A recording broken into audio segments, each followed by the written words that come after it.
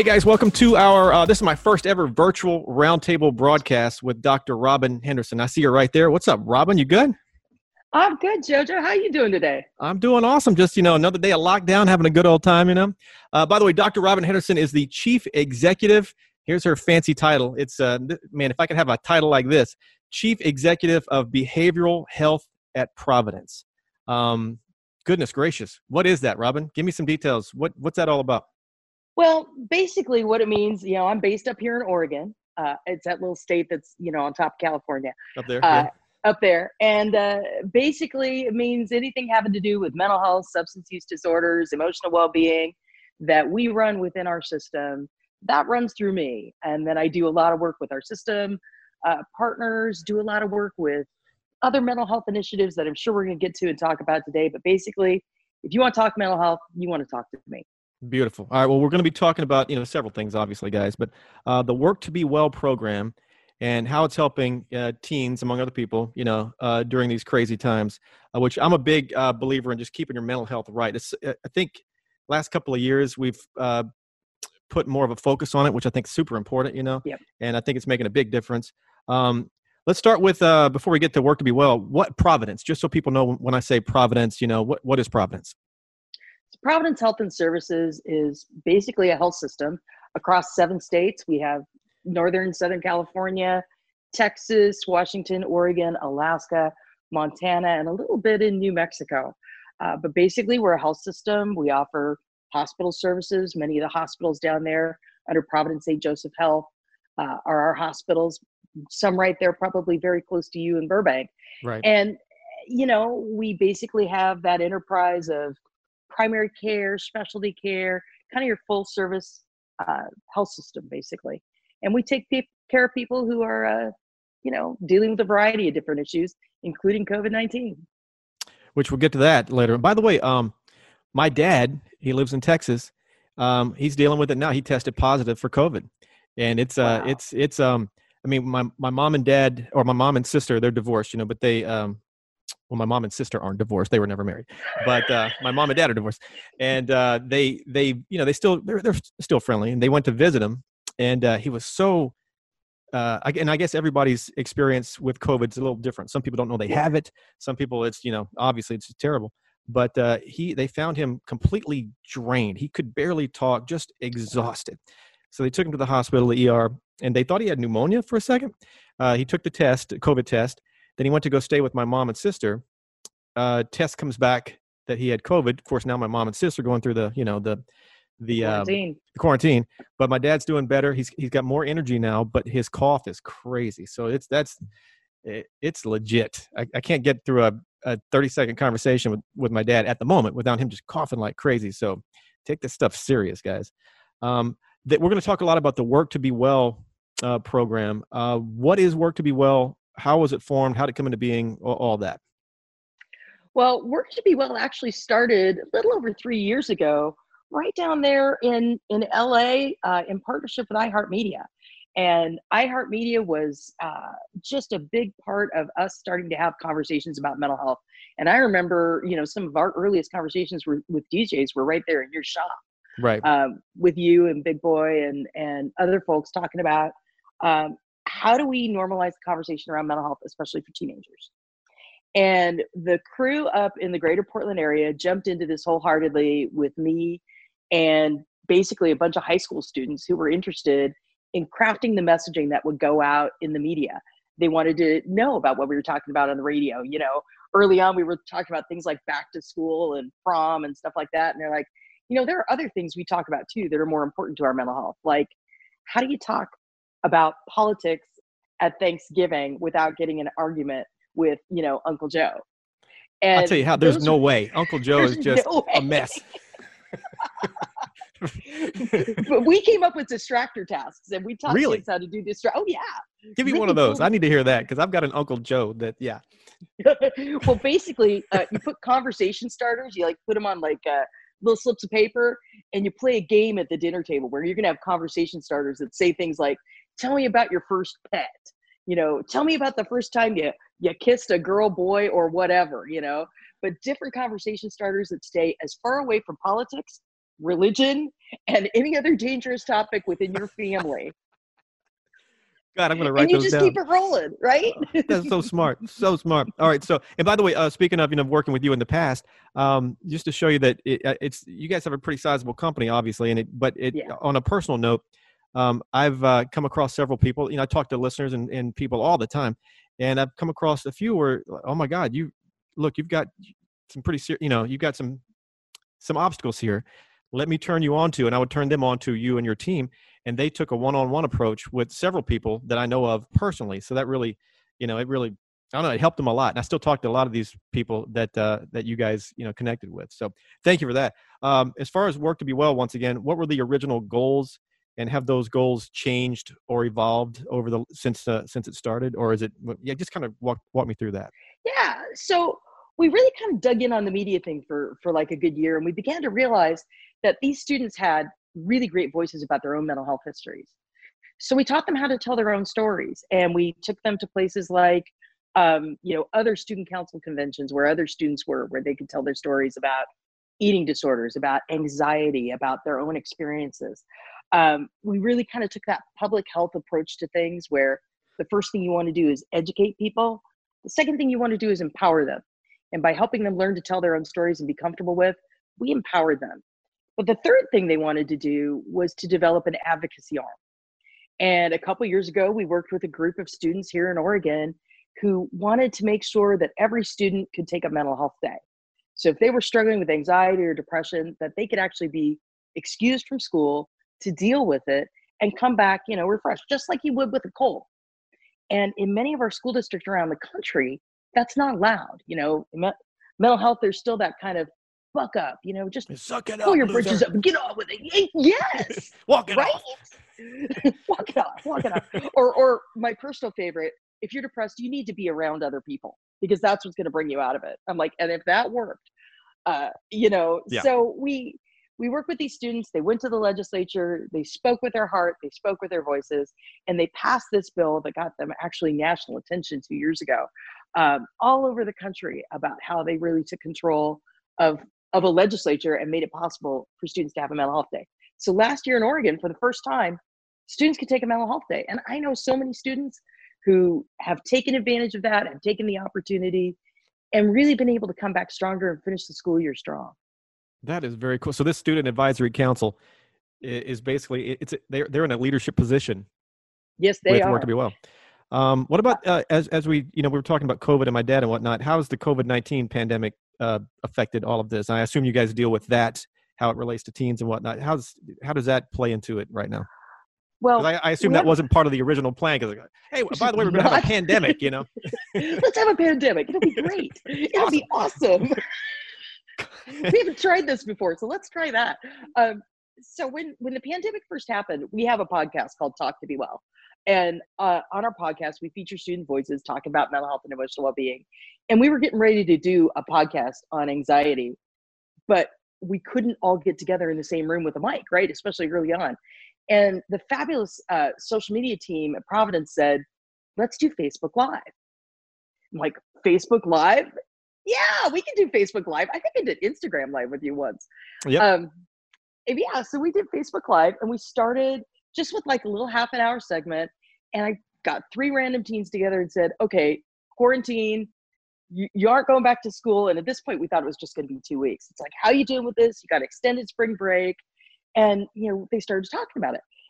And people were listening. So we started doing it more. And eventually it became a weekly thing where every Wednesday at noon, I bring a different group of teenagers together. And at first we were talking about, what are you doing to deal with COVID-19? Then we're talking about, what are you doing with the fact that you're not going to prom? And then we're talking about, what are you doing with the fact that you're not going back to school and you're not going to finish your senior year and you're not going to have a graduation that's normal? Goodness. And yeah. we expanded to talking with college freshmen about what's it like to come home from spring break and not go back. And how does virtual school feel and all this other stuff. So it became a really rich platform for kids to talk about what it felt like to be a teenager in a pandemic and what it felt like to grieve all of the traditions. And what really surprised me? What was that? The traditions that I assumed they would talk about were prom and graduation and senior pranks. And that to a kid was not what they talked about. They talked about losing out on the opportunity to mentor and inspire their fellow students who they felt they needed to hand the legacy of their school to. And they lost that. So the And underclassmen, that kind of pass the torch type thing? yeah. And so we Really? talked about, yeah, it was really interesting. That, you know what? I never would have thought of that. I mean, my daughter, who she graduated from sixth grade, going into middle school, and I get, I mean, she would have preferred the typical graduation. They have a little ceremony, but Yeah. she did mention, they have a little program where they go and, visit the younger students, and you Yep. kind of feel cool being the hey, I'm a sixth grader. Let's go talk to, I was your age once, but I never really thought about it as being a major thing. That's interesting. Wow. It was fascinating. And we talked about different ways, right there in the moment, because it's raw, it's live. And I've only had a few times where they broke the cardinal rule. What's the cardinal rule? Yeah, no F bombs. Oh, gotcha. What happens if they break is there like the gun, No, they get the mom look from me. Can I get that mom look? Oh, hey, yeah.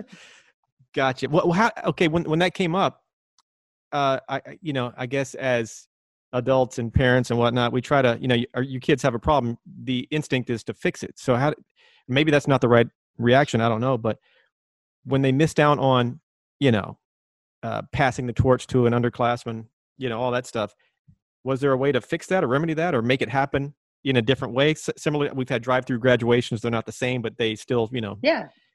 how did you guys remedy that? Or did you? Well, it was interesting because we kind of talked about, because you got four kids on this, 3 or 4 teenagers on this call, right? On this Facebook Live. And they started talking with each other about solutions and how one kid at their high school, what they had done, because these are kids who are very active in student government Right. and, smart, bright academic achievers. And they started talking about how, well, I did a video call with a bunch of the incoming student council officers.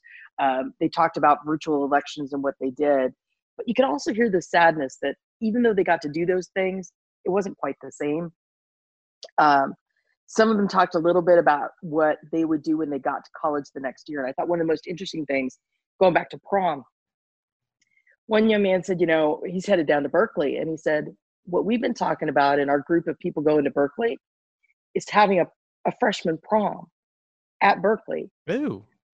so that everybody who's had the shared experience of missing their prom can get to know each other in this new environment and really kind of let go of that and create a new, different kind of memory. I thought that was fascinating. That's a cool idea. So all this takes place. You've done those on Instagram Lives, Facebook Lives, and all that stuff. Is Yep. that sort of how the Talk to Be Well podcast? I mean, did that grow into the Talk to Be Well podcast, or is that two separate things basically? We started the Talk to Be Well podcast a couple of years ago and did a format where we'd have kids together for an hour. Sometimes I had 4 to 6 kids. We talked about everything from anxiety and depression and self-care to consent. We've talked about suicide pretty graphically, and really opened up the opportunity for youth to share their experiences, to ask questions. They flip the switch sometimes and ask questions of me. I'm a licensed psychologist. I'll talk about just about anything with a group of kids, and really have an open conversation about what those experiences are like. One of the most powerful Talk to Be Well episodes was about school shooter drills.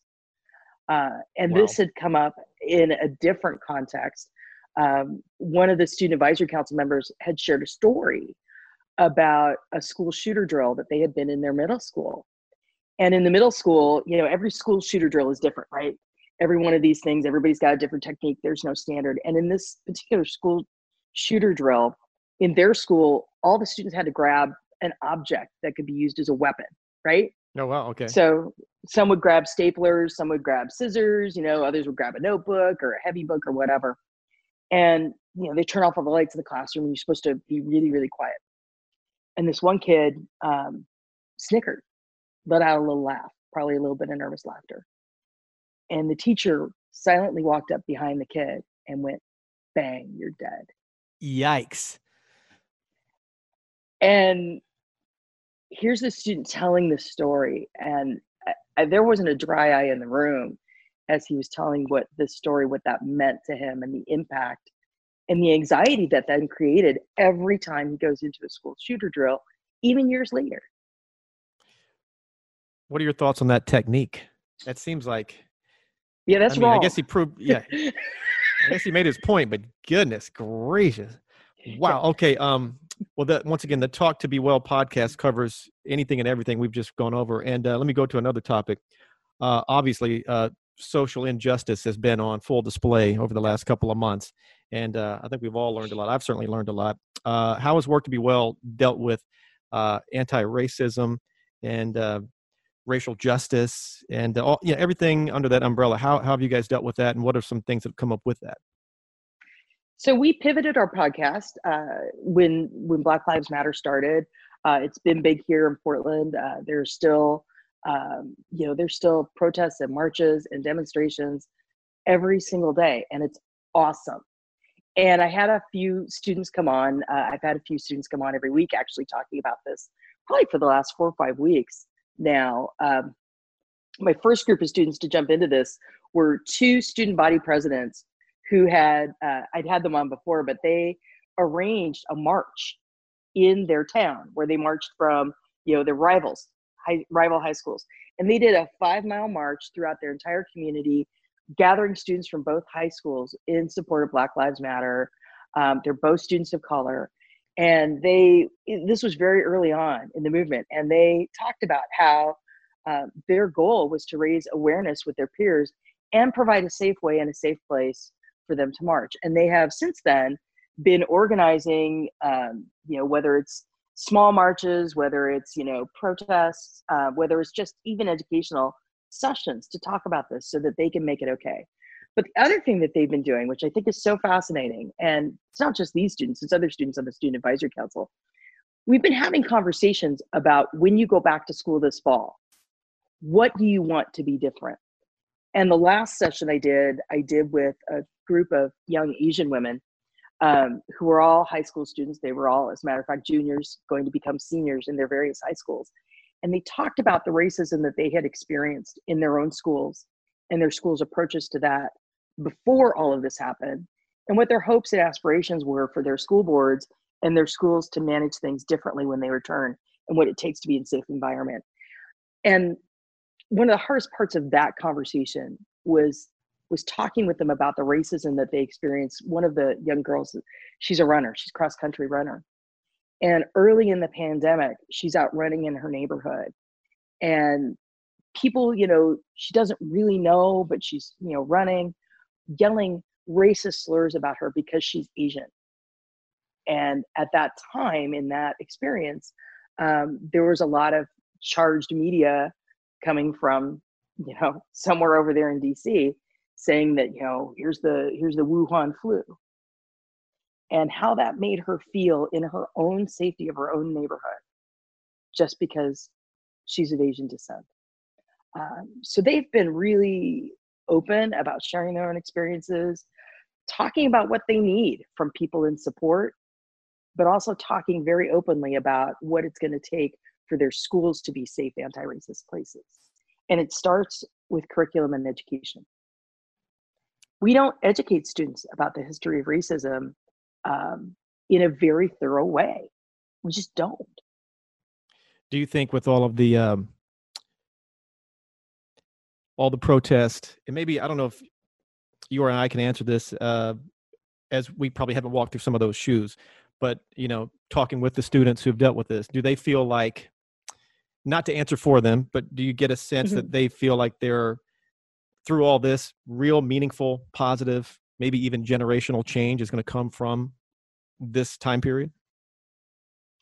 We've talked a lot about what does this look like? How does this end? Right? Right. What does meaningful change look like? And how would you know when we're there? And I think aspirationally, they believe that we're going to get there. I think functionally, they're not seeing some of the needed pieces of change. And most of these kids and most of us need to become very politically active. They are very clear that the only way that we're going to change things is with our votes. Yeah, I think without stepping too far into the political mud, this goes for you have to vote. You just have to. You have to vote. Just do it, please. Once again, that is Dr. Robin Henderson, the Chief Exec of Behavioral Health at Providence. This is our first ever virtual roundtable broadcast. Oh, one more thing, Robin. The Empowerment Hub. There's the Empowerment Hub think tank. Yeah. It's going to launch in 2021. What is that? What can we expect from whatever this thing is? Well, one of the things that really happened for Work to Be Well was we were ready to go digital, right? Right. We've been working on things like our podcast, all the other things that we do. And we also have been working on developing curriculum that educators can use in classrooms and that students can actually teach, that's attainable and that's free. And all of that is on our hub website at worktobewell.org. But the Empowerment Hub and the think tank really were the way that, how do we get beyond the teenagers that are in my community that I can go gather up in the iHeart boardroom and say, what are you thinking about? What do you do? How are we going to move this all forward? How do I gather those teenagers in New Jersey and in Louisiana and, in South Dakota and even in California that can't necessarily get to where I'm at? And that's where the think tank and the Digital Empowerment Hub came from. The idea that any teen, anywhere, and in fact, anybody, anywhere, could begin to put ideas in about what do we need to learn about? What are the things we need to think about? Because part of what we've learned in this is that healthcare has a lot of ways that we think about things, about mental health that are often, I'm a psychologist, I've got a PhD, I understand these things. And therefore, right? Yeah. I mean, let's be real. It's only been in the last few years we've even been talking openly about mental health. Mental health used to be kind of like a porn shop, right? Where you drive into the back, and you'd hide your car so that you couldn't be seen, and you could walk in this one door, and you go. I need some mental health. Come on. Right.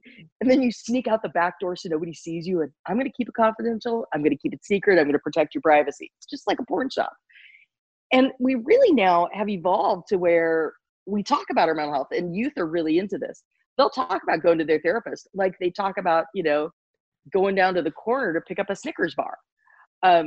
They're very open about it. I have ADHD. I have anxiety. I've got, seasonal affective disorder, whatever it is that I've got. So we realized that we needed to do the same thing with the curriculum about how we teach mental health.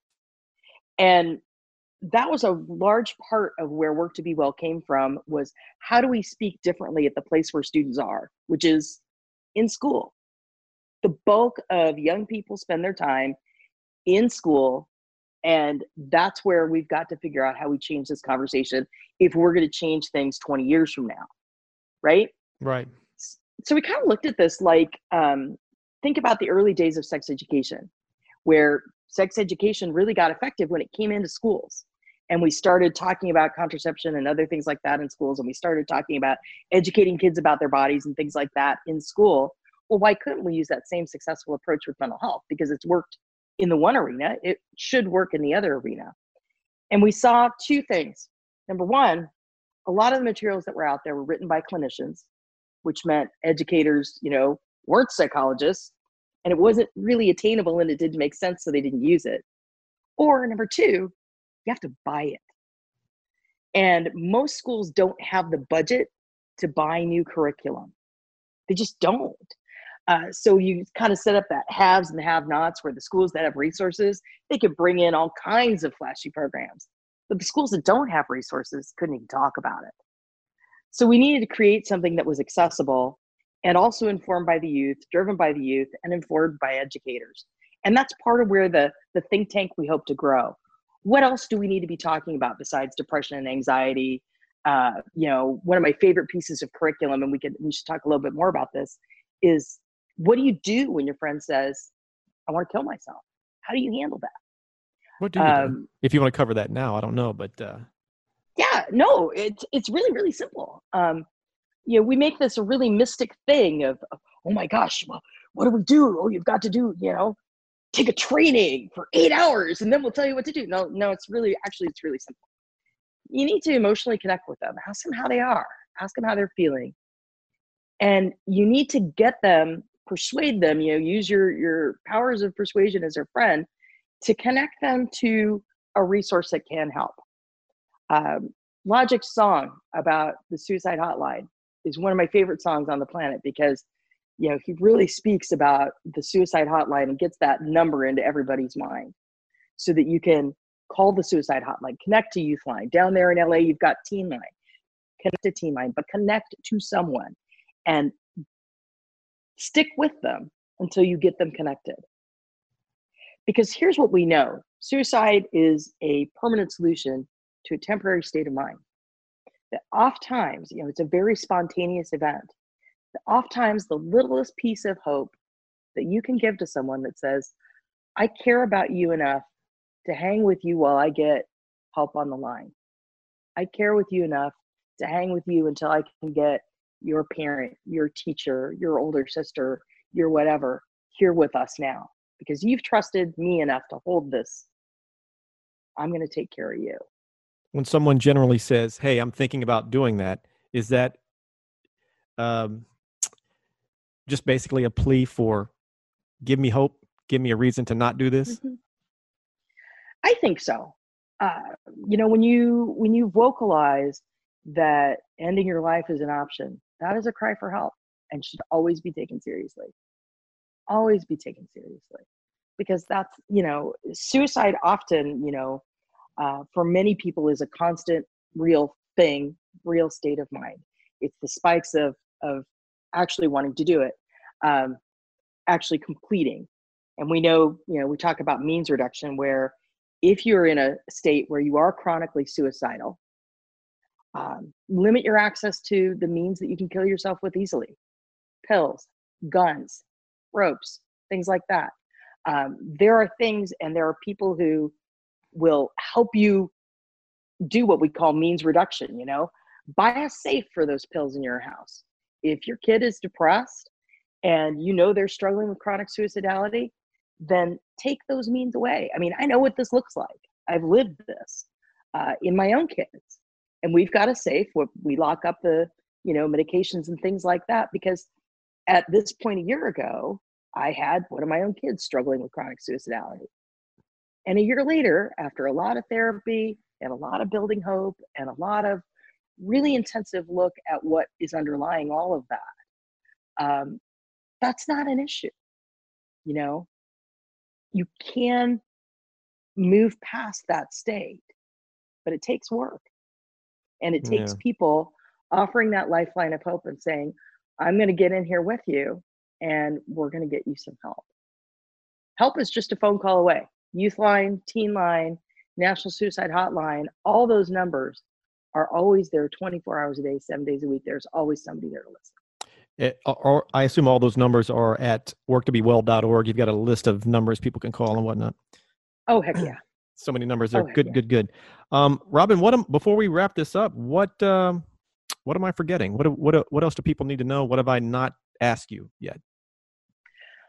Well, I think, one of the hardest things about the pandemic has been this whole idea of social distancing. And I hate that term because the reality is we need to physically distance from each other, but we need to socially dig in now more than ever, right? Right.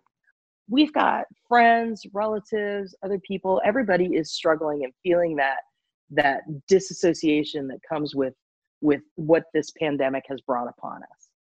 And by disassociation, I kind of mean, you miss those connections to people. Think about when the last time is you got to hug somebody outside your family. And then think about the fact that there are people who are living alone who don't have families. And how can you reach out to them if they're part of your circle and connect? I make it, we have to make a real conscious effort to connect with people that we know are alone. I have a really dear old friend of mine who has his kid 1 week on, 1 week off. So every other week he's just all on his own. And he chose to pick up and go live at his beach house because that would be the safest place to go. And does this, 1 week on, 1 week off.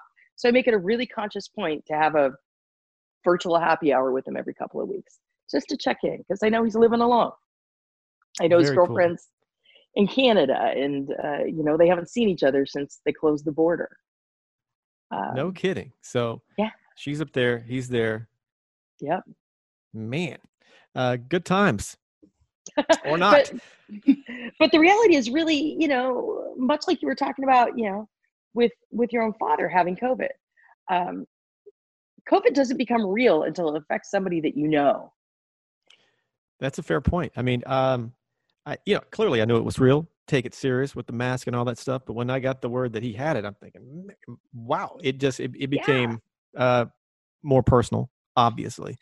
And you take people being careless a little more to the heart. You see these, and I'm not trying to condemn people, but a giant pool party full of this and that. I mean, it's just, there are better things you could be doing than that, just common sense, but nonetheless, God, we've covered a lot of stuff. You seem like you love your job, but I can imagine it takes a toll at times as well, right? I do love my job, and it does sometimes, but talking about mental health and normalizing the conversation, talking with youth feeds my soul. Because what I want to see in this world is these kids that we're working with today, that we're getting the message out today. I want to see 20 years from now how they raise their kids, so that this is just the normal part of our conversation. We weren't raised that way to talk about mental health and emotional well-being and all these other types of things. Most people weren't raised that way. That was, you didn't talk about that stuff. It wasn't polite dinner conversation. Self-care is important, and raising our youth to learn how to take care of themselves physically, emotionally, spiritually, all those things. That's the biggest and best thing we can do. That feeds my soul every day, gets me up in the morning. And I love the fact that you use your power to raise that too. Well, I know you've got young girls. I imagine you talk about some of these things at home sometimes, huh? Yeah, I'm sure my wife handles the heavy lifting on some things, I'll be like, what are you guys talking about? Well, let me scoot out the room. No, but Sophie's been eye-opening in a lot of ways. I didn't, she's taught me a lot of stuff. Sophie being my daughter, of course, but I've learned a lot of things, and things that, I didn't go through as a little kid growing up in Texas. She's grown up in a different era and a different time, and they grow up faster now. And it's just, it's eye-opening, but it's also kind of cool too, so once again, you guys, Dr. Robin Henderson, Chief Exec. I like the word exec over executive. Chief Exec of Behavioral Health at Providence. Worktobewell.org. You can also find everything you need on their Facebook, Twitter, Instagram. I was reading your pamphlet. It's on LinkedIn too. I keep getting emails from LinkedIn. I'm not even sure if I have a LinkedIn account, but I keep getting LinkedIn. So there's that. Robin, it's just been a real pleasure. I hope you're good, and I hope people take this info you've put out here and just use it. If you need it, use it, and don't just let this be kind of passive. If you have if you need help, man, jump on this. These are real people who will really help you. And like I said, I've turned people on to Robin and her team, and they've connected with them one-on-one. And it's just, it was just, I don't know, real eye-opening and really cool to see what she does and what her team does in action firsthand. So there's that. Robin, should I ask you anything else, or should I just scoot on out and you go do your thing? It has been a pleasure talking with you, JoJo. I will come and talk with you anytime you want.